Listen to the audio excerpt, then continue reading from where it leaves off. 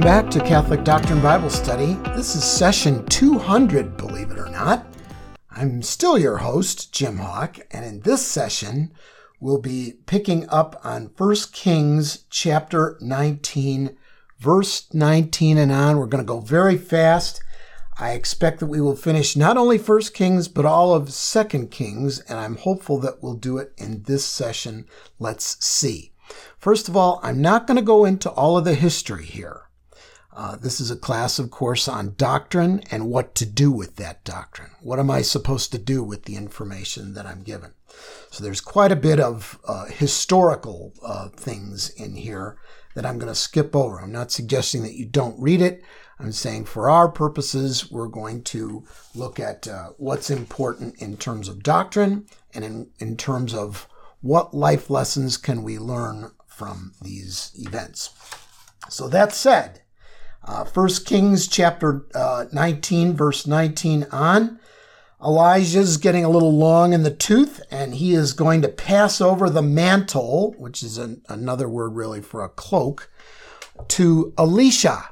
So Elisha is going to be his student. So what can we learn from 1Kings chapter 19, verses 19 through 21, where Elisha is now going to be working with Elijah and ultimately will take over as the prophet to the north, which is Israel. Well, Elijah says, hey, I want you to come with me. I'm going to paraphrase here. And Elijah thinks about it just for a minute or so. And then Elijah leaves everything that he has, his oxen, his cart, etc. And in fact, he burns it for fuel to feed his family for a little bit. And then he immediately follows Elijah. Now that might strike you as a little weird that someone who had never met Elijah would do this so instantaneously.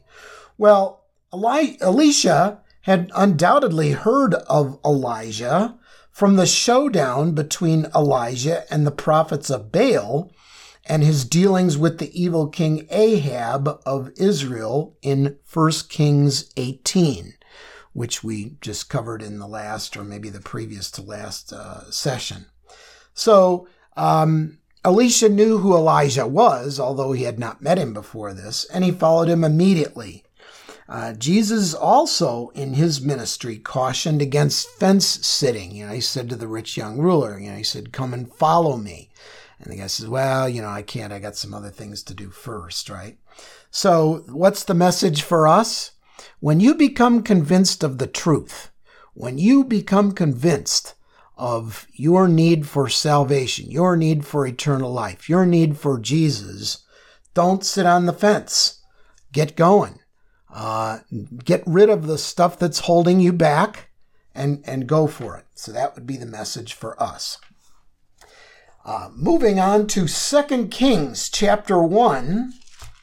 2Kings chapter 1, so you're going to have to turn a few pages here. And Elijah tells Ahaziah, who is a new king, that, hey, you're going to die because you consulted, demonic forces. You basically fell into like fortune telling and things like that. And so you're going to die. Verse 7 of chapter 1 of 2Kings. Elijah says, what was the man like who came up to you, meaning Ahaziah's servant, and said these things to you? And verse 8, you might want to underline verse 8 of chapter 1 of 2Kings, says, wearing a hairy garment with a leather girdle about his loins. And the king says, oh, that's Elijah. So who else in the New Testament wore a hairy garment with a leather belt-like thing around his loins? Well, you may want to write in your margins John the Baptist next to verse 8 of chapter 1. John the Baptist.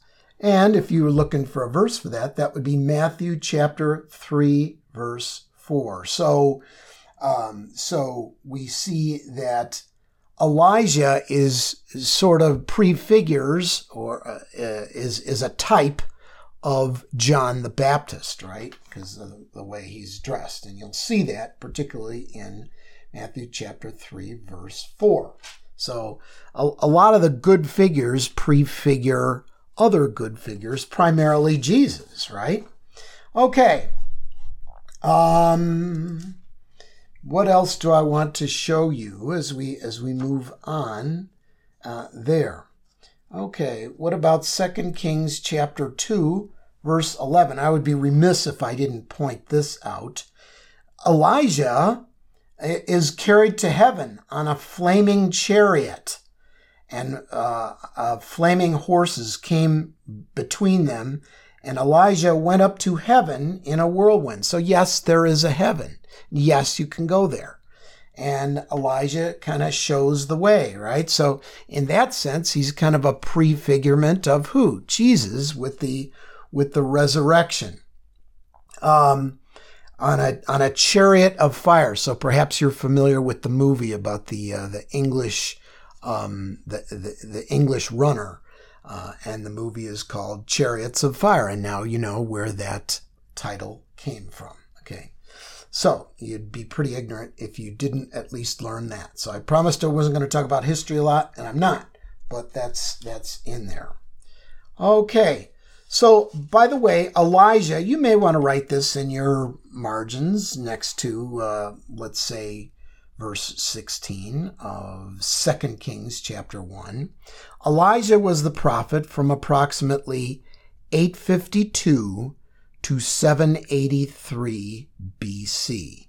He only served like 2 kings. Now, he's passed the mantle to Elisha. And Elisha, when the first time you see Elisha, you might want to write in the margins. Oh, could be, in chapter 2 somewhere in your margins. Elisha was the prophet from about, what do we got here? Elisha is the prophet after that for about 5 kings. So we'll just go with that. All right, now. When Elisha becomes the prophet, the first weird thing that we see, and this is kind of unexplainable really, is, and Elisha goes and heals most of Elisha's miracles, because he does perform miracles just as Jesus does. He cleans up the water just as Jesus did at the wedding at Cana, where Jesus takes water and turns it into wine. Well, Elisha takes bad water and turns it into good water. But here's a weird thing, and it's so weird that I'm going to cover it because, again, you're going to run into skeptics from the Bible who are going to say, how can you believe in a Bible that tells a story like this?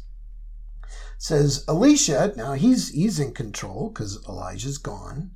Verse 23 of chapter 2, Elisha went up to Bethel. When he was on his way, some small boys came out of the city and jeered at him. "Go up, bald head," they shouted. "Go up, bald head." So there's a bunch of little kids, and they're shouting at him. And it says that he cursed them in the name of the Lord. Now, to be sure, it doesn't say that was a good thing. Remember, the Bible reports the story warts and all. So it's not saying that Elisha cursing these little kids is a good thing. It just says that it happened. So that's point number 1. Point number 2, why are these boys getting on him for being bald? Well, it may be that Elisha had taken a religious vow that required him to shave his head. I mean, people do that today. I mean, if you look at Tibetan monks and whatnot, they shave their head. Now, that's not Christianity, but it's the same thing. So to have one's head shaved was perhaps a sign of taking a religious vow to the one true God. Remember, Elisha is ministering in the north, where there is widespread acceptance and even preference for foreign gods. So here is a guy who is purporting to be following the one true God, and they're making fun of him. Okay. Now here's where it gets really weird. It's in the last part of verse 24. It says, "Then 2 she-bears came out of the woods and tore 42 of the children to pieces." That's a little extraordinary for a bear to kill 42 children, all right? So, but remember we said that the writer of these texts is trying to impart biblical truths. Sometimes he can, depending on who the writer is and what he's trying to say, he may choose to take a factual account, or he may choose to express his thought in another way, but it doesn't lessen the biblical lesson. Okay. So the kids were making fun of him, not so much for being bald probably, but for being a true follower of the one God that they, and undoubtedly their parents, had rejected. So they're making fun of a holy man. So what's the timeless truth for us in this little vignette in 2 Kings chapter 2, verse 23 through 24? Well, maybe one part is show respect for your elders, right? Because they clearly weren't doing that. And there was a punishment of some sort. Whether it was 42 of them being eaten or not is not really the issue. Secondly, show respect to men of God. Even more so, we should show respect for our priests. Ask yourself, do you ever have roast priest for lunch after you go to Mass on Sunday and, something doesn't hit you right and but yet is doctrinally sound? You ever show disrespect for the priest that way? So, by the way, it doesn't say that God killed the boys, or it doesn't even say that Elisha summoned the bears. It just said that there was this, that bears ate these little kids. So again, we don't have to take everything in these accounts literally. Some things are pretty clearly figuratively. And again, a lot of these stories are passed on from father to son in an oral form. So if you want to teach your son a timeless truth, sometimes you use a story, just like the little boy that cried wolf or whatever, to illustrate that bad things happen to people who are disrespectful to their elders. Okay, that's all I'm going to say about that. Read a lot about it, and these are answers that make sense to me. Okay, next, regarding Elisha. Elisha did miracles to help individuals, notably raising a dead child. That's in 2 Kings chapter 4. Multiplying loaves. He takes 20 loaves of barley and he's able to multiply that to feed 100 men with some left over. So raising a dead child and multiplying loaves, what is that a foreshadowing of? Well, it's Christ's miracles, right? Okay, so we see through a glass darkly when we look at the Old Testament, but we have an expectation of a Messiah in the Old Testament that will be even greater than these prophets of the Old Testament, and certainly we see that. You'll recall once again that Jesus at the Transfiguration is surrounded by two other figures, one of which is Elijah, representing the prophets. And Jesus outshone that prophet, right? As well as Moses, who represented the law. Okay, moving on. The only other thing I want to say about Elisha is in 2 Kings chapter 5, the story of Naaman. Now, Naaman is an army commander of the king of Aram. So he's an officer in an army that is an enemy of Israel at the time. But he's got bad skin. Okay, it says he was a leper. And so he heard about Elisha and the miracles that he had done, the raising of this child and probably the multiplication of the loaves and things like that. And so Naaman says, hey, I don't know about this God about yours, but I heard great things about you. And, maybe if he could invoke the Lord, his God, and all that. So he goes to, I'll just summarize the story. He goes to Elisha, this Naaman, and he says, hey, what do I have to do around here to get clean skin? And so Elisha says, I want you to bathe 7 times in the Jordan River. Well, Naaman's disappointed. He wanted Elisha to just say some magic words and it happens. Okay. But Elisha says, go bathe 7 times. So at first he's insulted. And he says, hey, I've seen the Jordan River. Okay. It's not that great of a river. We got better rivers where I am. Can't I just bathe in those? No, you have to bathe 7 times in the Jordan River. Well, eventually, his servant talks to him and says, hey, what would it hurt you to try this? You got leprosy. Go for it. So he does. He bathes 7 times. He plunged 7 times in the Jordan River. That is in chapter 5, verse 14. And his flesh became again like the flesh of a little child, and he was clean. So here is the Catholic doctrine of the day. What if Naaman went to Elisha and said, what is it going to take to save me from leprosy? And Elisha said, well, just believe. Just believe in my God or something like that. Would he have been saved? No. He had to do something. He had to do something that showed that he had faith, at least in Elisha, and by extension, his God. Okay. Because Naaman does refer to Elisha as a man of God. Okay. So he had to do something, and so do we. So it's not faith alone. Naaman would have had leprosy till the end of his days, but he actually had to do something. He had to plunge into the Jordan River 7 times, and and so it is with us as Catholics. We believe that it's not faith or works; it's both. We are saved by grace of God through nothing that we've done, but we are saved by grace through faith as evidenced by our works. And Naaman is saved by faith in that he could be healed by Elisha, and through the works of actually going into the water 7 times.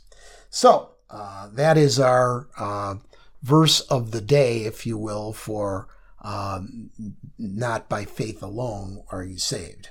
Again, James chapter 2 bears that out as well. All right, so not faith alone.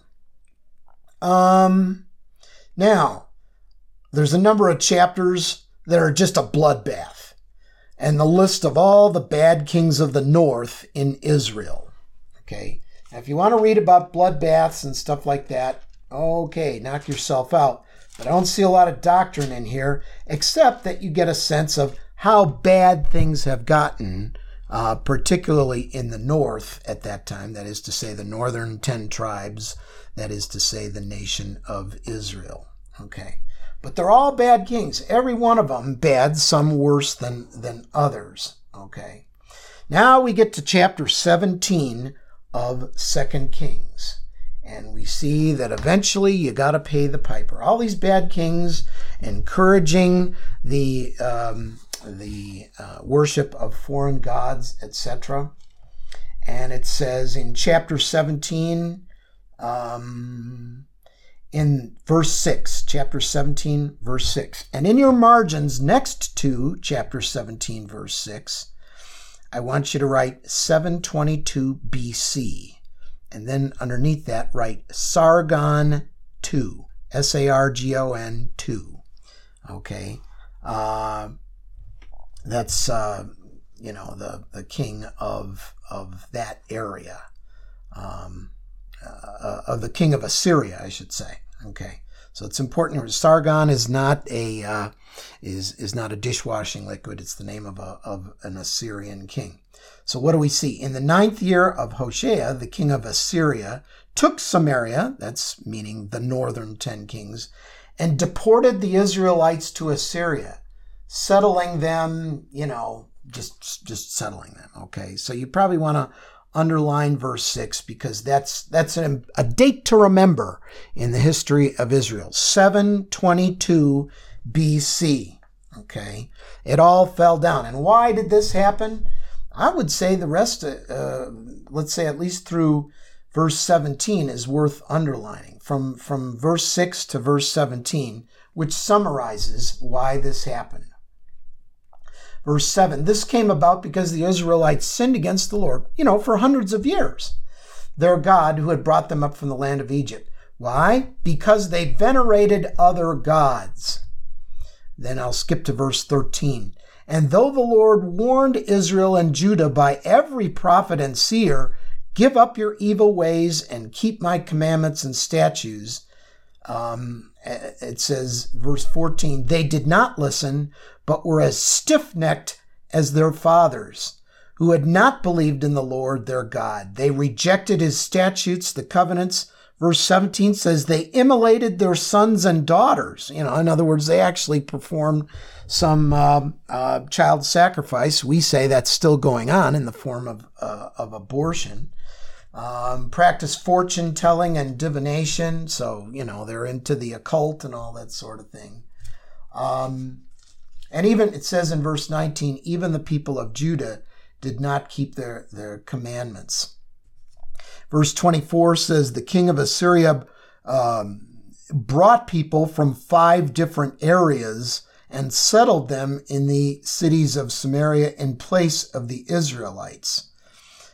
Then it says they picked one priest to stay behind, but all of the new people that they brought into Samaria also brought their own worship of their own gods with them.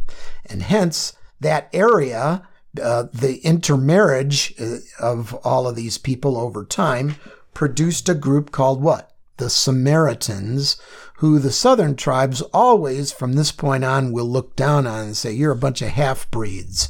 You're not the true religion. You're not the true Israelites because of all of your intermarriage. And the Samaritans, at first, they worshipped multiple gods in addition to the regular God. It says in verse 41 of chapter 17, thus these nations venerated the Lord, but also served their idols. And their sons and grandsons to this day are doing as this father did. So why did it all fall apart? It all fell apart because all of these kings in the north, they not only tolerated, but many of them promoted the worship of these foreign gods and all of the evil practices. So we get the government we deserve, right? And so ultimately, all those people in the northern 12 tribes get hauled off to Assyria, all the smart ones at least. There's a few, farmers that are left behind. But, and those 10 tribes never come back. Why? Because they left the Lord. And so don't you fall into that trap, okay? We get the government we deserve, but ask yourself, are you being carried away by other gods with a small g, the god of money, the god of things, the god of houses, the god of your favorite football team or whatever? What is your alliance to? What comes first in your life? And there are consequences, eternal consequences, for putting something else above the worship of God. Let's go to the Lord in prayer. In the name of the Father, and the Son, and the Holy Spirit. Lord, we see that we must be people of action.